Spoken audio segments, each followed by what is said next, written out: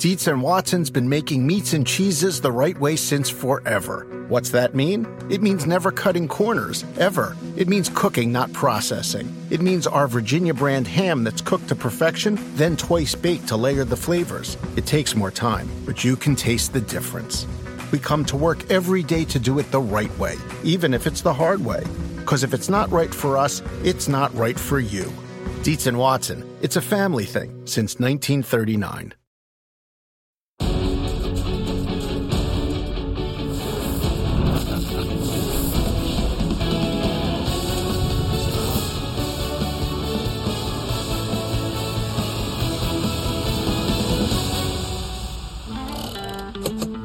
Darlington is supposed to be the meanest racetrack. This is Darlington International Raceway, the granddaddy of them all. This oval produced victors of uncommon valor.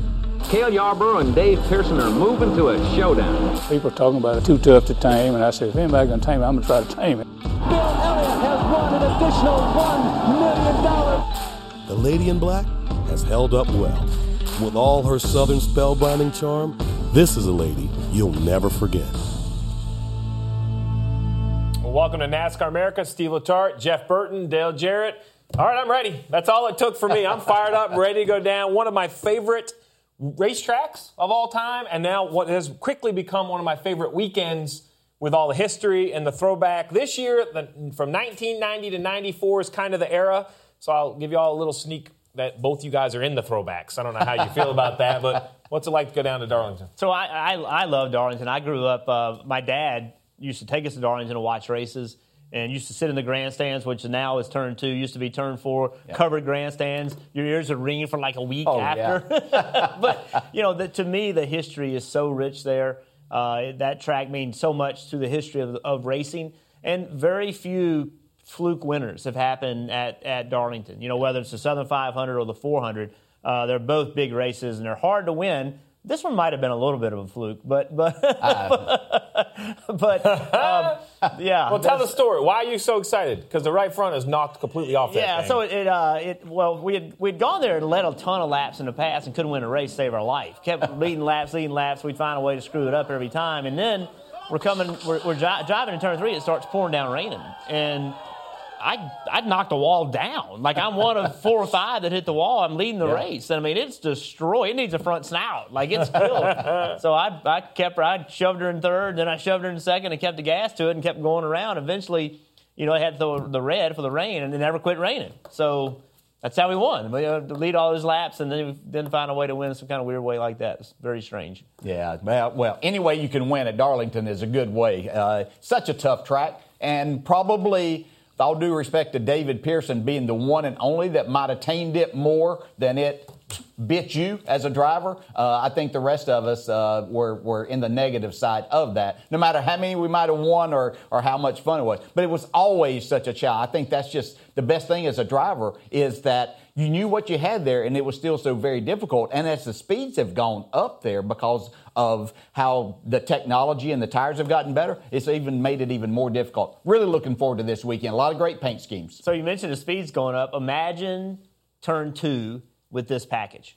How fast they are going to be going off of turn 2. I mean, Darlington is one of the few racetracks in the world where you drive in the corner, go wide open in the gas in 1, and then lift off the gas going to turn 2. Like, that's crazy. You don't do that anywhere else. But with the package they're going to run this year, I mean, they are going to be rolling off turn 2. It's going to be fascinating to watch. Well, and with that speed, I think it's going to be an interesting mix, because you talk about Darlington, how challenging it was. I don't think it's completely inaccurate to say when they had to repave, they were forced to repave, it took a little bit of that kind of bite out of the Lady in Black. The pavement was new. You could kind of run tires a long time. You saw some interesting pit strategies. Well, that is gone. When you look at the last couple races there, the old asphalt, even the look of the old asphalt is back. The tires are going to wear. But where does that match up with all this downforce? I expect the fall-off to even be bigger because they'll go so fast to start. Like, I think 1 and 2 is going to be close to wide open, maybe not the exit of 2, but across the top of 1 and 2. And then you get down in 3, we're going to see more throttle carried than we ever have. So when you talk about the difficulty of Darlington, the track conditions, I think, are back to the historic Darlington we've always seen. Yeah, I think a little bit back to what was the Busch series at the time of running when we had V6 engines and things, that you literally threw 1 and 2 now, you could run those pretty close to wide open. But it was a handful. Of course, we didn't have nearly the downforce that they have, or didn't know anything about it, really, but we might have had some, just didn't realize that. But it was such a challenge to drive those things. So I think even though the speeds are still going to be greater than that. But so you hear the drivers talk about with this package how bad the cars drive behind other cars. So at racetracks, they keep finding a way to run different grooves. How you going to run different grooves here? No. Right? So well, there's 2 grooves. There's the apron and the track, I think, are the 2 grooves. So in 3 and 4, we've seen people run against the wall and down even below the apron. But in 1 and 2, the only person I can see that makes lap time running lower than other people is Kevin Harvick. He finds a way to do that. But I think that this racetrack is made even more difficult because of this aero package, where I think a lot of people think, well, they're going to make a lot of downforce and they're going to drive better. You said it's going to wear the tires out. And then when you're behind another car through 1 and 2, you're going to have your hands completely full trying to negotiate your way through there. Yeah. So the other thing that I think makes this race extremely difficult is where it is on the schedule. And in 2 weeks, we're going to set a playoff field. So when you look at the playoffs, right, you have some huge names, right? Jimmy Johnson, Clint Bowyer currently on the outside looking in. So think about that. Veterans on the outside looking in. Younger drivers, Daniel Suarez, only 2 above. Ryan Newman, veteran driver, a lot of experience. I'm not saying they're going to try to tame the racetrack, but I really think this is a racetrack that you need to go down there. If I was a crew chief for either of those 4 cars, we wouldn't even talk about who we're racing. Because who we're racing is 1.366 miles long. It's very narrow, and at any point, it could end your playoff hopes. I know stages are important. We talk about all this. Not this week. This week, the goal was to have a right side and 4 tires on it with about 100 to go, and we'll work on it from there. Because I think if you get in any of that other stuff, if you get caught up in any of those other storylines, this track will bite you. That Exeter 2 comes up like that. The Exeter 2 comes like that, and Pit Road comes up like that. How many times do we see people mess up on the green flag stops? Mm-hmm. This racetrack is full of places that will reach out and bite you, plain and simple. And you know, and at the same time, like, I don't think Jimmy Johnson can afford to have that strategy. You think he has to push? Yeah, I think he has to push. And my experience at Darlington, well, maybe this worked for me because I didn't drive as aggressively as other people, but if I wasn't pushing, if I wasn't trying 100%, I wasn't making near the lap time I needed to. Mm-hmm. And it gets you out of your rhythm. Like, you have to run so close to the wall. When you start trying to back up your speed a little bit, it just gets you out of your rhythm. And I don't know.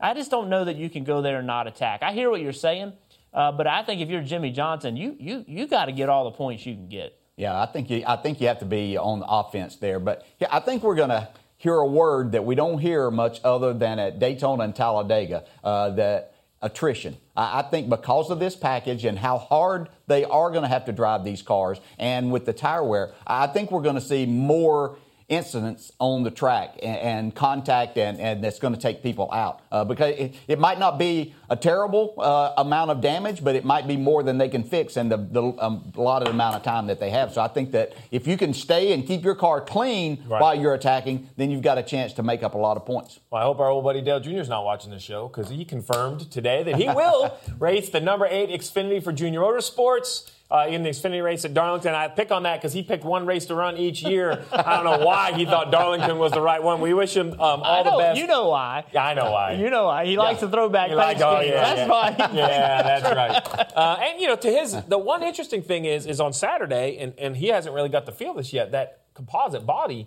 you can kind of hit the fence a few times, and it's all fine. Oh, that'd be great. Yeah, exactly. Yeah. They're not going to have that on Sunday. But so you talked about the throwback schemes. Not only is it a great race, it's a Southern 500, but so much history. I mentioned it's from 1990 to 94. Well, let's take a look at some of the favorite throwback schemes that are going to run this weekend, and it starts with Martin Truex Jr.'s throwback to his 2004 Xfinity car with Dale Jr. Truex said about this scheme that without Dale Jr., he wouldn't be where he is today. Pretty cool looking car. It's very cool. And I like the fact that they went all in. I mean, it looks 100% like it other than the number. Well, if this is all in, then I'm going to ask if Corey LaJoie is going to grow the stash, because he is throwing back to Dale Jarrett's 1990-91 Nestle Crunch Xfinity car, I'd be as scared to drive a Crunch anything at Darlington. Yeah, but I did a few times, and probably lived up to the name. But loved that. That was my own race team, and so to be able to drive that, and that was at a critical time in my career too. I was running that car until basically full time until got the opportunity with the Wood Brothers. Well, if a fictitious Cole Trickle can get his first ever win in Days of Thunder at Darlington, can William Byron take that paint scheme, the City Chevrolet paint scheme, to victory lane? I don't know. Can you get your first ever win at Darlington? Few people have. We're going to be close, but you saw this movie for the first time. Oh, this is a big week. Big week. I saw this movie. So here's what happened. So Dale Jr. went on his download and basically called me out that I had never seen Days of Thunder because I had not. Well, the fans on Twitter went crazy, said I had to see it. My wife was very disappointed. She said I had to see it. So last weekend, the family sat down, watched Days of Thunder, and went back on the download today to give my opinions. I thought it was a good, solid B-plus movie. So would it be, am I going to get a bunch of hate mail when I say that I've never seen it either? Oh, boy, did you all hear that? Jeff Burton on Twitter, never seen Days of Thunder. I've seen parts of it, but I've never seen the whole movie. Oh, you have to get. I'm sorry. Take a little time. Watch. Now that I've seen it, I can look. Now that I've seen it, I can look down my nose at you. Give me the Cliff Notes. All right. After the show, I'll give you the Cliff Notes. So a lot of great paint schemes, but this one here I think is extra special. Bubba Wallace is going to throw back to Adam Petty's 1998 ARCA win car, the 15th anniversary of Victory Junction Camp. It was such a great paint scheme, and then have everybody on hand to unveil it. You see right here the King and Kyle, Kerry Tharp from the racetrack, and Bubba Wallace. Guys, anybody wants to support Victory Junction, it's just victoryjunction.org. Such a cool scheme. This brings back a lot of emotions for, I think, the whole sport. Adam was such a nice young man, always had a great smile on his face, and touched so many people, and his legacy continues today. And like Steve said, if you can help, victoryjunction.org is a great place to go help. They do great work. Yeah, it's a great looking car, but it's the winner for a lot of different reasons for all of us, especially here, that knew that young man, and as you said, what a great young man he was, and excellent race driver he was going to be. It was going to be fun to follow that career, but this is great. Well, I'm excited to get down there. Can't wait to see those schemes up close this weekend. But first, lots ahead today on NASCAR America. We're going to take a look back at Christopher Bell's Road America victory. I think a huge victory. And could Bell be one of the names to watch during NASCAR's silly season? Nate Ryan's going to join us and talk about that. And also, we'll chat a little motocross with the motocross champ from the 250, Adam Cincerello.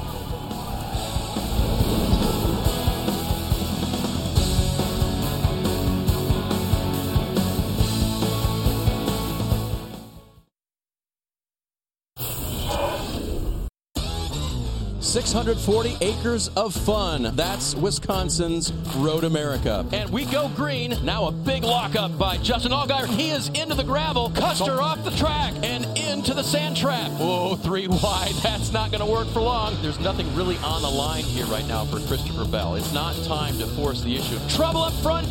Cindric pushing Bell down hard into the corner. And Cindric trying to stay challenging, and now he does get ahead of the 20 of Bell. Last corner takes a peek down there. Now Cindric locks him up a little bit. Here comes Christopher Bell. Great pass by Christopher Bell. Breaks him with wiggle. Oh, he gets into Allmendinger. The 10 is spinning. And that second spot has changed hands to Benedetto now in the second. Now looking for the checkered flag as there is a car off behind him. Win number 6 for Christopher Bell, and it's going to come at Road America. Thank you guys. Great job. Great race cars.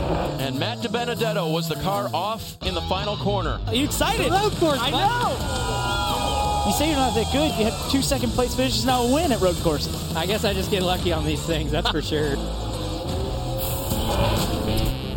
Christopher Bell, who is currently leading the Xfinity Series standings. Guys, he has been on fire the last 10 races. How about this? He's finished outside the top 3 only twice. Wow. I mean, that's impressive. If you're going to get on a good streak, that is it. You see right there, currently leading the standings. 3 more races until the playoff field is set for the Xfinity Series. But we've been fortunate enough to see Christopher Bell firsthand win a lot of races. DJ, you covered that one. But watching on TV, he was as excited as I think I had ever seen him, like he had something to prove at a road course. Yeah, and well, he should be. And he can stop with I'm trying to fool you that I'm not a good road racer anymore. So he's got 2 seconds and a first, but this first was impressive. I mean, he had road racers all around him. Austin Cindric, he passed him back after getting passed on the late race restart. A.J. Allmendinger was all over him, doing everything he could possibly do. He had Matt DiBenedetto trying to chase him down there, and he fought all of this off. And he fought a brake issue all weekend from Saturday's practice sessions where he was locking up the tires, especially down into turn 5, but managed to get through all of that. Matter of fact, he started the race from tires on the front tires that he had locked the brakes up on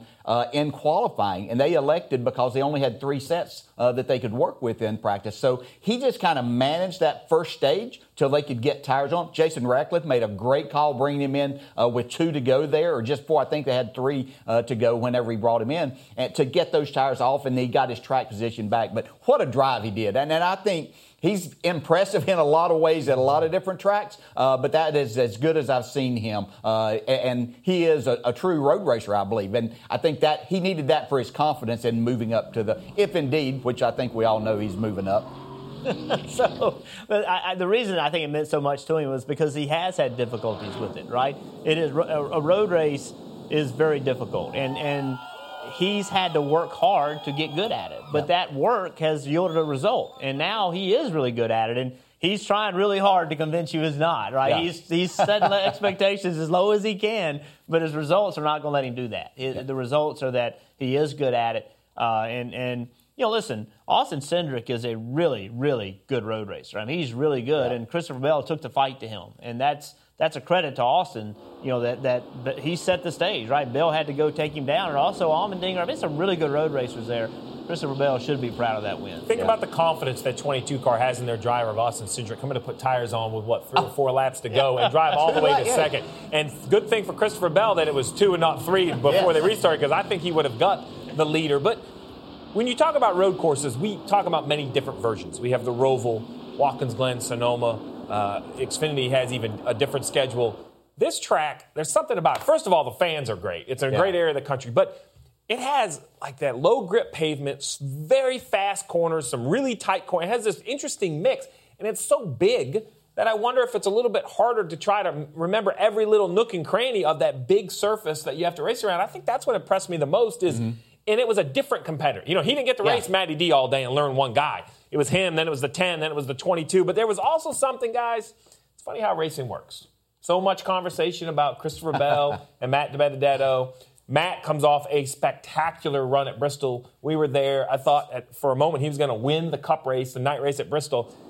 Relished the opportunity to drive that Gibbs car. Unfortunately for Matt, he made one mistake in the last corner on the last lap. But up until that mistake, he took the fight to all these guys and I think tried to make the most of the opportunity. He did a really good job. Yeah, he did. Made a few mistakes because he was pushing hard, and that's what you do. And the road courses tend to do that. And this one, he said, was the biggest rookie mistake he'd ever made in his life. And we've all done it. We've all done that. Sure. And, here's a guy that is racing for his racing life, right? And so he was pushing hard and pushed a little too hard. I'm not going to criticize him for that. You know what I mean? That's what we want of our race car drivers. We want them to be pushing hard, giving 100%.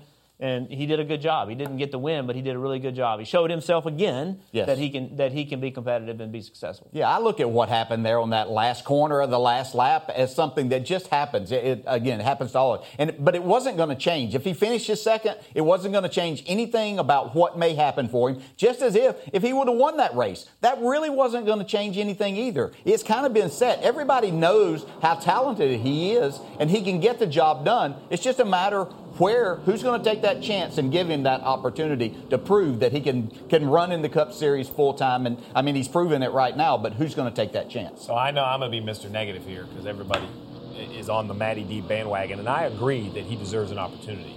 And I have gone on the record to say there are a bunch of drivers that should be very worried because I would give Matt a lot of different drivers' seat in the Cup Series. But I think what I was somewhat on the fence about, and it confirmed this weekend, is he wouldn't get Christopher Bell's seat. And I know that's an unpopular statement, and people get disappointed with Joe Gibbs and Toyota and whatever they're doing with Eric Jones and Christopher Bell and where the shells may lie. What I saw is in what I consider equal equipment, while Christopher Bell has a few more races in an Xfinity car this year, he proved to me with his 6th win at now a road course that I'm ready to he deserves a shot. I know Matt deserves a shot too, but I'm not willing to take it away from Christopher Bell to give it to Matt. There are other drivers I'm willing to take it away from, but Joe Gibbs Racing, and more specifically Toyota, is in a great place with a lot of great drivers. Yeah.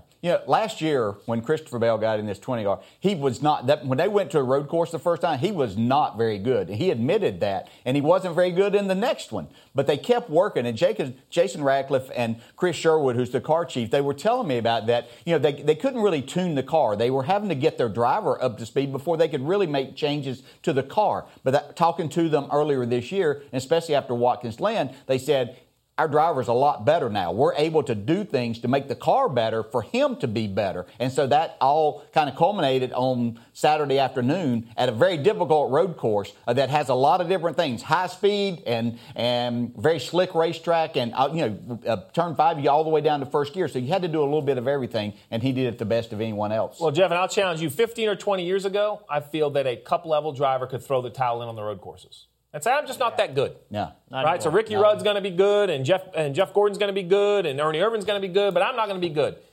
With as many road courses as we see on Saturday, and now with the Roval in the playoffs on Sundays, I don't think a driver can just say, I'm just not that good there. In Xfinity, it's 3 in the regular season and 1 in the playoffs. Yeah. And now it's 2 in Cup and 1 in the playoffs. I think you have to work hard to be a better road racer.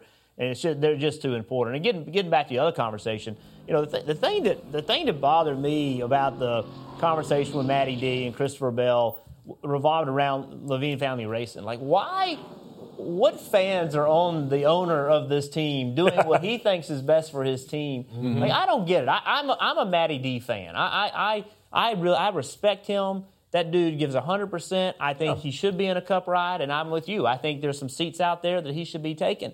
But that shouldn't be at the cost of Christopher Bell. No. And if it helps Levine Family Racing to bring Christopher Bell in, he'd be crazy not to. You're bringing in a guy that many of us that think that could be a Cup superstar. You'll bring him into your program, make your program better, bring in some funding, make your program better. That's why he's in this, right? Mm-hmm. He spent millions and millions of his own money to get to this opportunity. Yeah. And I feel bad for Matty D. But I feel great for Levine fans. That's what this sport's about. And if Matty D doesn't get a ride, that's not Levine Family Racing's fault. They gave him a ride. They gave him a shot to show what he can do. Now he's out there. He's a free agent. Somebody should pick him up. But we shouldn't blame the racing team that said, hey, we have an opportunity to bring in a Christopher Bell that could go win championships, could go compete at a high level, and also bolster our relationship with Toyota, bolster our relationship with Joe Gibbs Racing. We shouldn't blame him for making that move at all. I'll go the opposite. We should applaud him. Well, I'll go the opposite. Yeah, I actually think that what the unpopular decision that the 95 is making proves to me that maybe this team is ready to take the next step, right? Because to take the next step in this sport, it's not I've had to let good friends go because they weren't the best possible person for that position. You had to move teams. You've had to move teams. We've all made career decisions.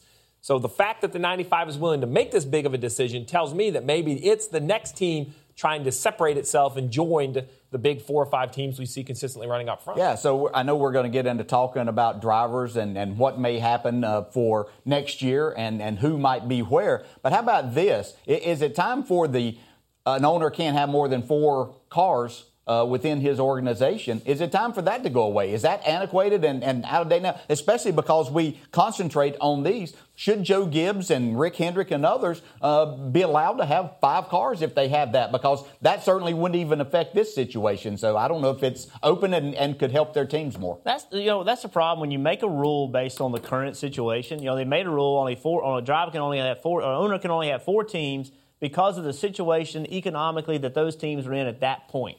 But right now, today, our sport would be better if Joe Gibbs had 5, Roush had 4. You know what I mean? Yes. Right now, our sport would be better. Yes. Now, 10 years ago, that wasn't the case. That's right. And that's the problem when you make rules based on what you have right now today and not look far out at what could happen in the sport. I agree with you. I think if Joe Gibbs or Roger Penske, if they had an opportunity to have 5 or 6 teams, so what? Yeah. I mean, listen, not 8 or 9. I get it. Yeah. But, what's the magic number? And in today's world, I wouldn't have any problem with it at all. Well, if you're going to talk silly season and we're going to talk whether that's a good rule or not, I think we should invite Nate Ryan because he's the guy that has all the information. So after the break, we're going to be joined by Nate Ryan for more silly season talk. And perhaps, could there be a shakeup at SHR?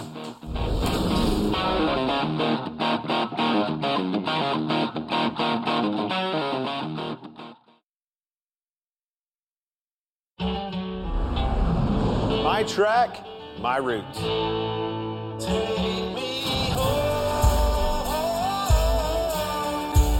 The one that I raced at the most is Lakeside Speedway. Kansas City, 5 miles down the road from, Kansas Speedway right there. Old river bottom, black clay, man, it'd pull your shoes off. It'd grip and rip. So I grew up racing on 2 wheels. I didn't care what kind of racetrack. It's like being at if there was a competition to be held, I wanted to be in front of it, and I wanted to win it. It wasn't until I was 16 that I started racing cars. Built this old piece of crap street stock car. And man, every night after work, we were working on that thing, and I just fell in love with it. Take me home. Everybody starts somewhere. The NASCAR Weekly Racing Series was definitely it for me.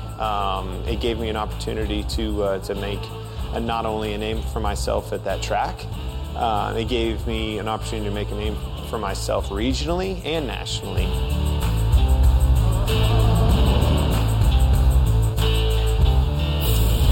Lakeside Speedway. Might have to take a trip there, Burton, when we go to Kansas. Let's take a look at the playoff standings. Bowyer is one of 2 Stewart-Haas drivers right on the playoff bubble.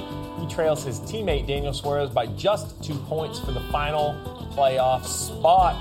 And we promised the man, the myth, the legend. Here we have him. Please. Nate Ryan, the smartest one at the panel currently. So we'll let you start. All right, well, all this silly season, what do you know? Well, here's what I know. And by the way, you outscored me on the SATs, so I'm not the smartest person here. You guys mentioned Matt DiBenedetto. He's the one that we know isn't going to be back in the current ride 95. Here's some other drivers that we're not sure about.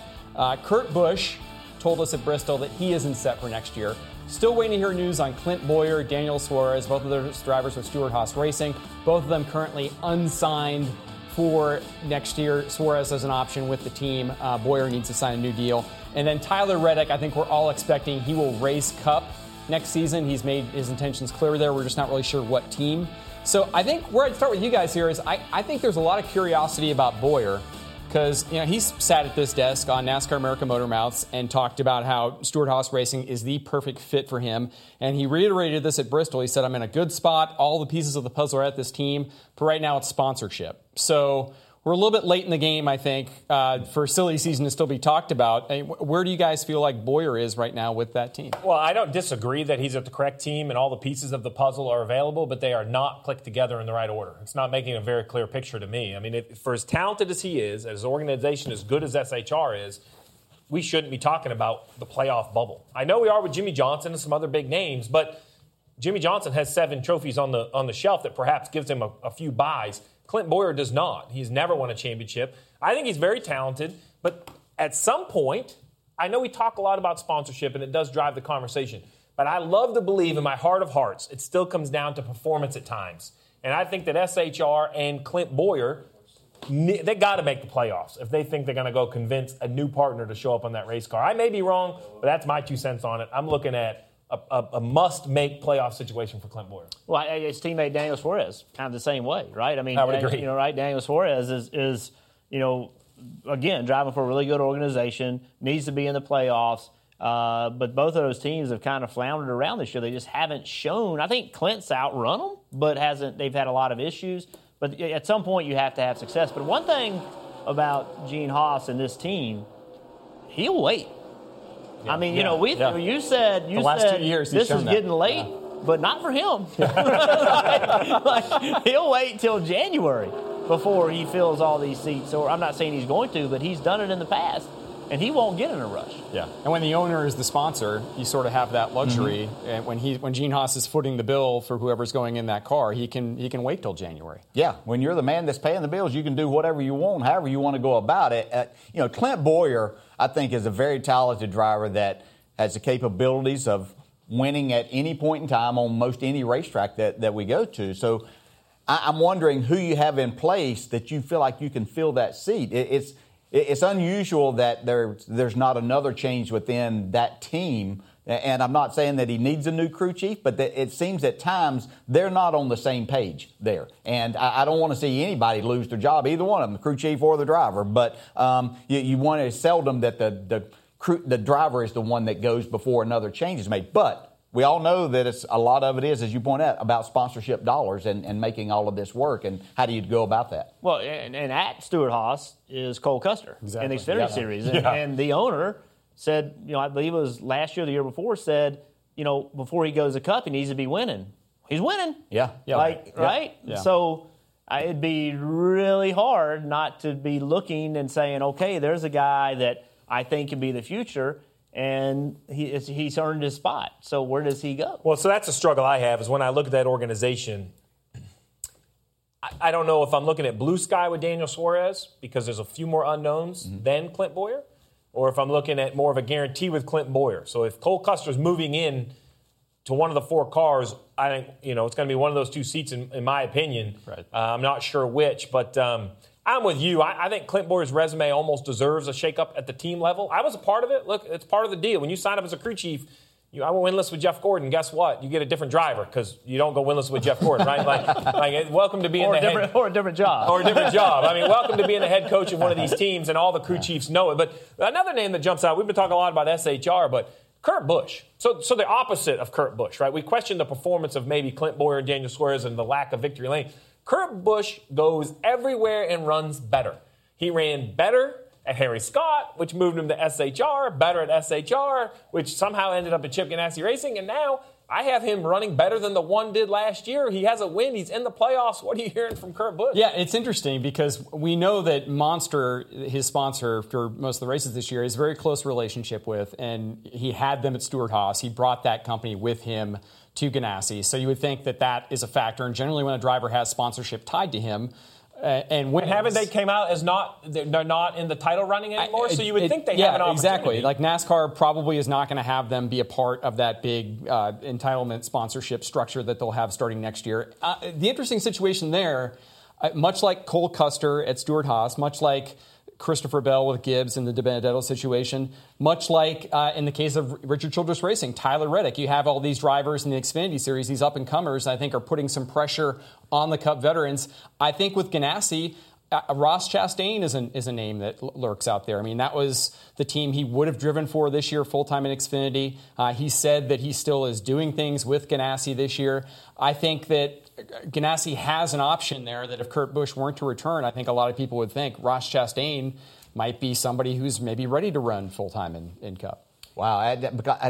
He may be hesitating on this because I think Kurt Busch has the possibilities to go deep into these playoffs. I really believe that he has the talent and the ability to do a lot of damage as far as moving forward and maybe knocking some people out in a couple of rounds. And I'm not going to say he's going to race for that championship, but Ganassi might be waiting to see. You don't want to let a guy that's racing for the championship down there go, I wouldn't think, but you never know. We've seen the winning crew chief go down there knowing I already said it was about the crew chief. He won a championship. So, and Daniel Hemrick the other day, I believe at Bristol, Daniel Hemrick said his deal, his still questions. Like he didn't have his situation. He has a contract through 2020, but yet he said he feels iffy about next season. I think that's directly related to what Richard Childress has said about Tyler Reddick. We want Reddick to be in a Cup car, in one of our Cup cars, and obviously if he is, that could present a squeeze play situation for Daniel Hemrick. Well, contracts are only as good as what it costs somebody to tear the contract up.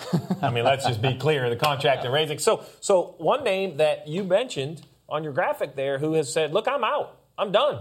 David Ragan. And him basically stepping out of this car has opened a seat up that I'm not sure any of us had open. I didn't see any reason why David Ragan would be replaced. Seems like he got along well with the race team, very well spoken, great with the sponsors, performing to the level in which I think that race team hopes to perform to. Everyone wants to run better, but I don't feel like he's underperforming to the budget.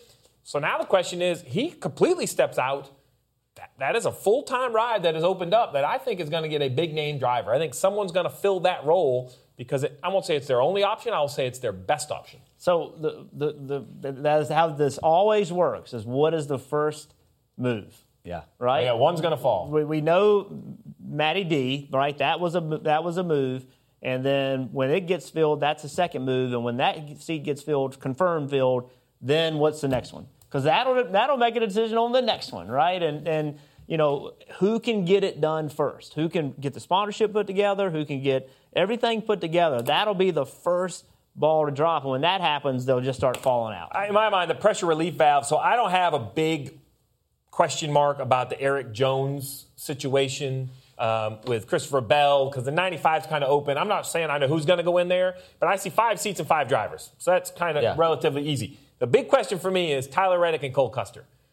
Those are the two that I think the pressure of them moving up is much higher than the pressure of anybody staying. So the first one that finds that deal together to move up a series, it's going to send waves to the Cup Series. So I came into the sport because somebody lost their job, and I went out of this sport because somebody got a job. Yeah. And that's how it's always been. I'm sure the same thing happened with you. Absolutely. Yeah, and that's the way it's going to be. Yeah. And Nate's going to eventually keep us informed and tell us exactly.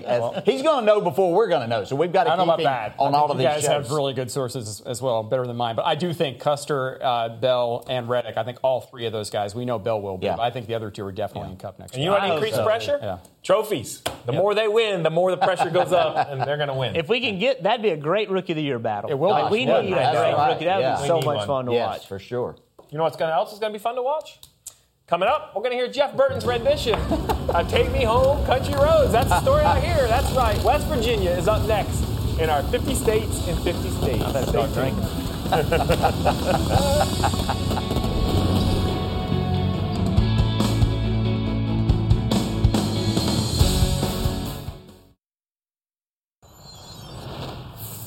I thought somebody had hacked our WordPress account. And I'm like, who do I have to call to get this story taken down that Andrew Luck is retiring? And it's like, before I do that, let me just see if this is true. And it's like, oh, my God, it's true. One of my buddies goes, did you guys just see that on the bottom of the screen? And we're like, no. And this is how we know we're meatheads. We're 2-1 to the football game. He goes, and you can't read. Said breaking. Yeah, and I can't read. Me play football.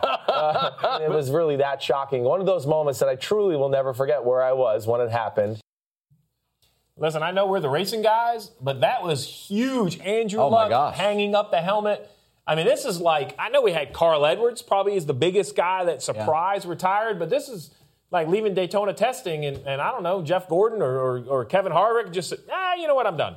Had enough. I've decided I'm done. Yeah, especially being a Colts fan, as I am, that was big. But. So listen, I'm a Patriots fan, and even I don't wish this on the Colts. I mean, that's tough to lose your starting quarterback. It's tough to lose your starting quarterback this late in the season, but how about the fans booing him? Come on, man. It's rough. Keep it classy, Indy. Like that, like, come on, man. There's no reason he has been through a lot. Been through a lot. Been through a lot, and he has a reason he's retiring, and he's been in a lot of pain, and that wasn't cool in my opinion. No, that part of it wasn't. No. Well, it was big news. But speaking of Florio, today's 50 States tour takes us to his home state of West Virginia in Tyler County Speedway. Is this where Jeff sings? I think this is where Jeff is supposed to sing, but we're going to let him off. This high-banked quarter-mile dirt oval has been around since 1974. It has an elbows-up, fender-banging, nostalgic feel. The local legend is the late Earl Hill. With more than 300 feature wins, he is considered the most successful late model racer in the track's history. And they're known for big-time events. There are 2 that stick out. The Mega, where over 70 grand is given out over 3 days, and the 51st running of the Hillbilly 100 this weekend, a West Virginia tradition. It's considered to be the granddaddy of all late model racing. Last year's winner, Braden Overton, took home a cool $50,000. Nice. Man, those super late model dirt racers, they race for a lot of money. Yeah. That's what I was going to say. We talk about trophies and all that. We just watch the golfers come and all the money for the golfers. The dirt racers, they chase the checks. When they go racing, there's some big checks in dirt racing. Yeah, they all show up, and they put on just a hell of a show. It's so much fun to watch. You know why? I mean, because they pack the stands, they can pay that kind of money to those guys, and they do a great job. Well, they absolutely do. And as always, My Track, My Route, such a great campaign. We got some more pictures that have sent in. How about this? The VA Motor Speedway in Jamaica, Virginia. This place is another big check right there. $3 grand. See, it continues.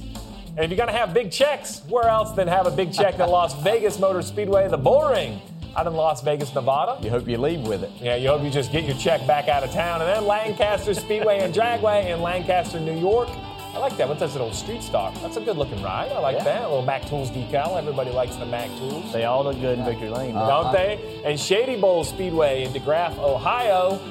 Another big check. We might have to build a car and start chasing checks. Those guys, if you went to their home track and raced them, they would kick your butt. Oh, I know. Do you know, I noticed they had a couple of those didn't have spoilers. Maybe we should do that in the Cup Series. No spoilers? Yeah. They already got the big checks. That's right. They got that. All right, well, coming up, 2 things to really look forward to this week on NASCAR America. That's what's next after the break.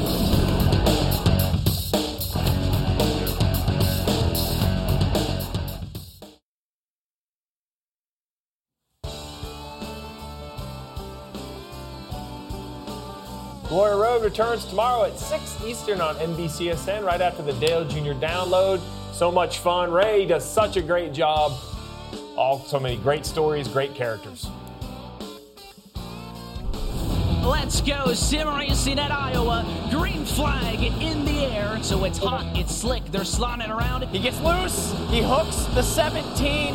Pretty much cleans him out. Causes a huge wreck. They're side by side off in the corner. But it is Nick Ottinger on the inside. Winner of the eNASCAR iRacing All-Star Race. All right, that's what it sounded like a few weeks ago, the eNASCAR All-Star Race from Iowa. Everybody want to know what would Cup cars look like at Iowa? Well, iRacing was able to deliver. And this Thursday, iRacing will deliver again the second All-Star Race for the eNASCAR series. This time, though, heading back to Rockingham, DJ. I know you're a big fan of the Rock. Yeah, nowhere better. We need to go back there. Yeah, they're in Iowa, but let's put them on the schedule. We'd see some real racing. So this should be quite an event. I want to see how these guys handle it. I know how Jeff Burton was good there, too, but I love to race there. Just wore the tires out, so see if they have the same issues. So obviously I'm partial. I have a team in the iRacing League. You have a team as well. But watching what those guys did at Iowa was really breathtaking. I mean, it's not beating and banging. It's not a video game like you think. This is simulation racing, sim racing. And these guys go out there, and the graphics, I mean, I'm not going to say it looks just like real life, but the racing looks just like real life. They're side drafting, crossover. It was basically door-to-door at the start-finish line. I was entertained. I thought it was a great race. To understand how hard it is for them to do what it is, just jump on your iRacing and go try to run a race. And just look at the lap time they can make versus the lap time you can make. And, I mean, these guys are incredible how good they are. Parker's going to be in a race? Well, he's going to try to last longer than he did last time. Well, I mean, if he's going to be in, at least we'll have a caution. I mean, I'm just kidding. Parker did a good job. It just shows you how hard it is. Parker does a lot of iRacing, a lot of sim racing, but to race against these guys, these are the professionals. These are the best in the business. And, you know, it'd be like you going and running a cup race after only running, in a street stock series or something. This is the very best. Talent behind the wheel, and a lot of people support it. You have a team with Parker. I have a team. Kyle Long from the Chicago Bears has a team. Dale Jr. So people within the NASCAR spectrum, outside the NASCAR spectrum. So tune in this Thursday, the second annual All-Star Race from iRacing. You don't want to miss it. But coming right up, shout-outs. Jimmie Johnson's throwback scheme from Darlington. We're going to check it out when we come back.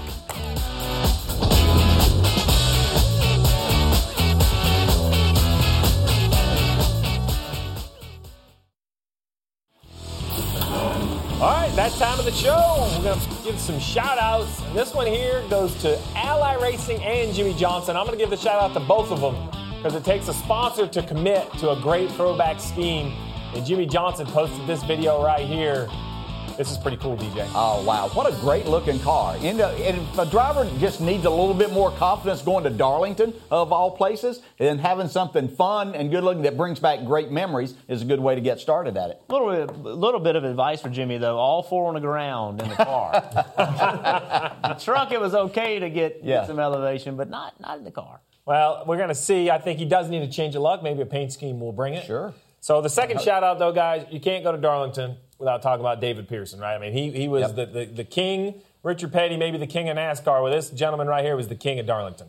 Just unbelievable how good. I mean, he was good everywhere that he went, but this place he literally mastered. There were just things that he could do, taking cars that weren't the best, that there were other cars, and outrunning them, and he could just get it done. You try to follow him, and he might let you for a lap or two, whether it was in a Cup car or an Xfinity car when he got in those. He was just so good, you just couldn't hang on to him very long. It was just amazing, and had to lose him last November. Hate that. But I think Ricky, Larry, and Eddie, all three are going to be there this weekend, so it's going to be great to see them back around the racetrack, and they've all had careers in the sport also. Yeah, it'll be sad to have a Southern 500 without David there. He's a legend, and we were talking a little bit ago. I'm convinced that probably 4 or 5 years ago, David Pearson was pretty convinced he could sit in anybody's race car and go as fast as they were going. Right then, at that point in his life, he was a cool guy, full of confidence. Like, he believed in himself 100%.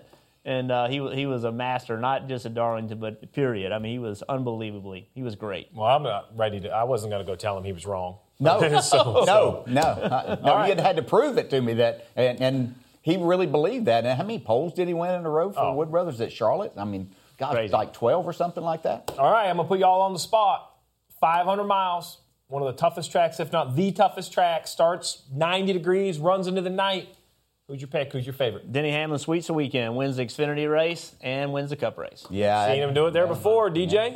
I'm going Denny. He's the hot man right now. I think he is on pace. He has the championship and that trophy set in his mind right now. He's won Daytona already, and he's having a tremendous year. Adding another Southern 500, I believe he does that. I'm going for the Cinderella story. I'm going to go with William Byron. We'll see if it can end up. Wow. One more name. Clint Bowyer, Jimmy Johnson, are they still below the cut line when we leave Darlington? I think Bowyer gets his way up into it. Who wants it? Because they got to quit making mistakes. Yeah. Well, that'll do it for us today on NASCAR America. Check out the return of Glory Road right here on NBCSN tomorrow at 6 Eastern. Dietz & Watson's been making meats and cheeses the right way since forever. What's that mean? It means never cutting corners, ever. It means cooking, not processing. It means our Virginia brand ham that's cooked to perfection, then twice baked to layer the flavors. It takes more time, but you can taste the difference. We come to work every day to do it the right way, even if it's the hard way. Because if it's not right for us, it's not right for you. Dietz & Watson, it's a family thing since 1939.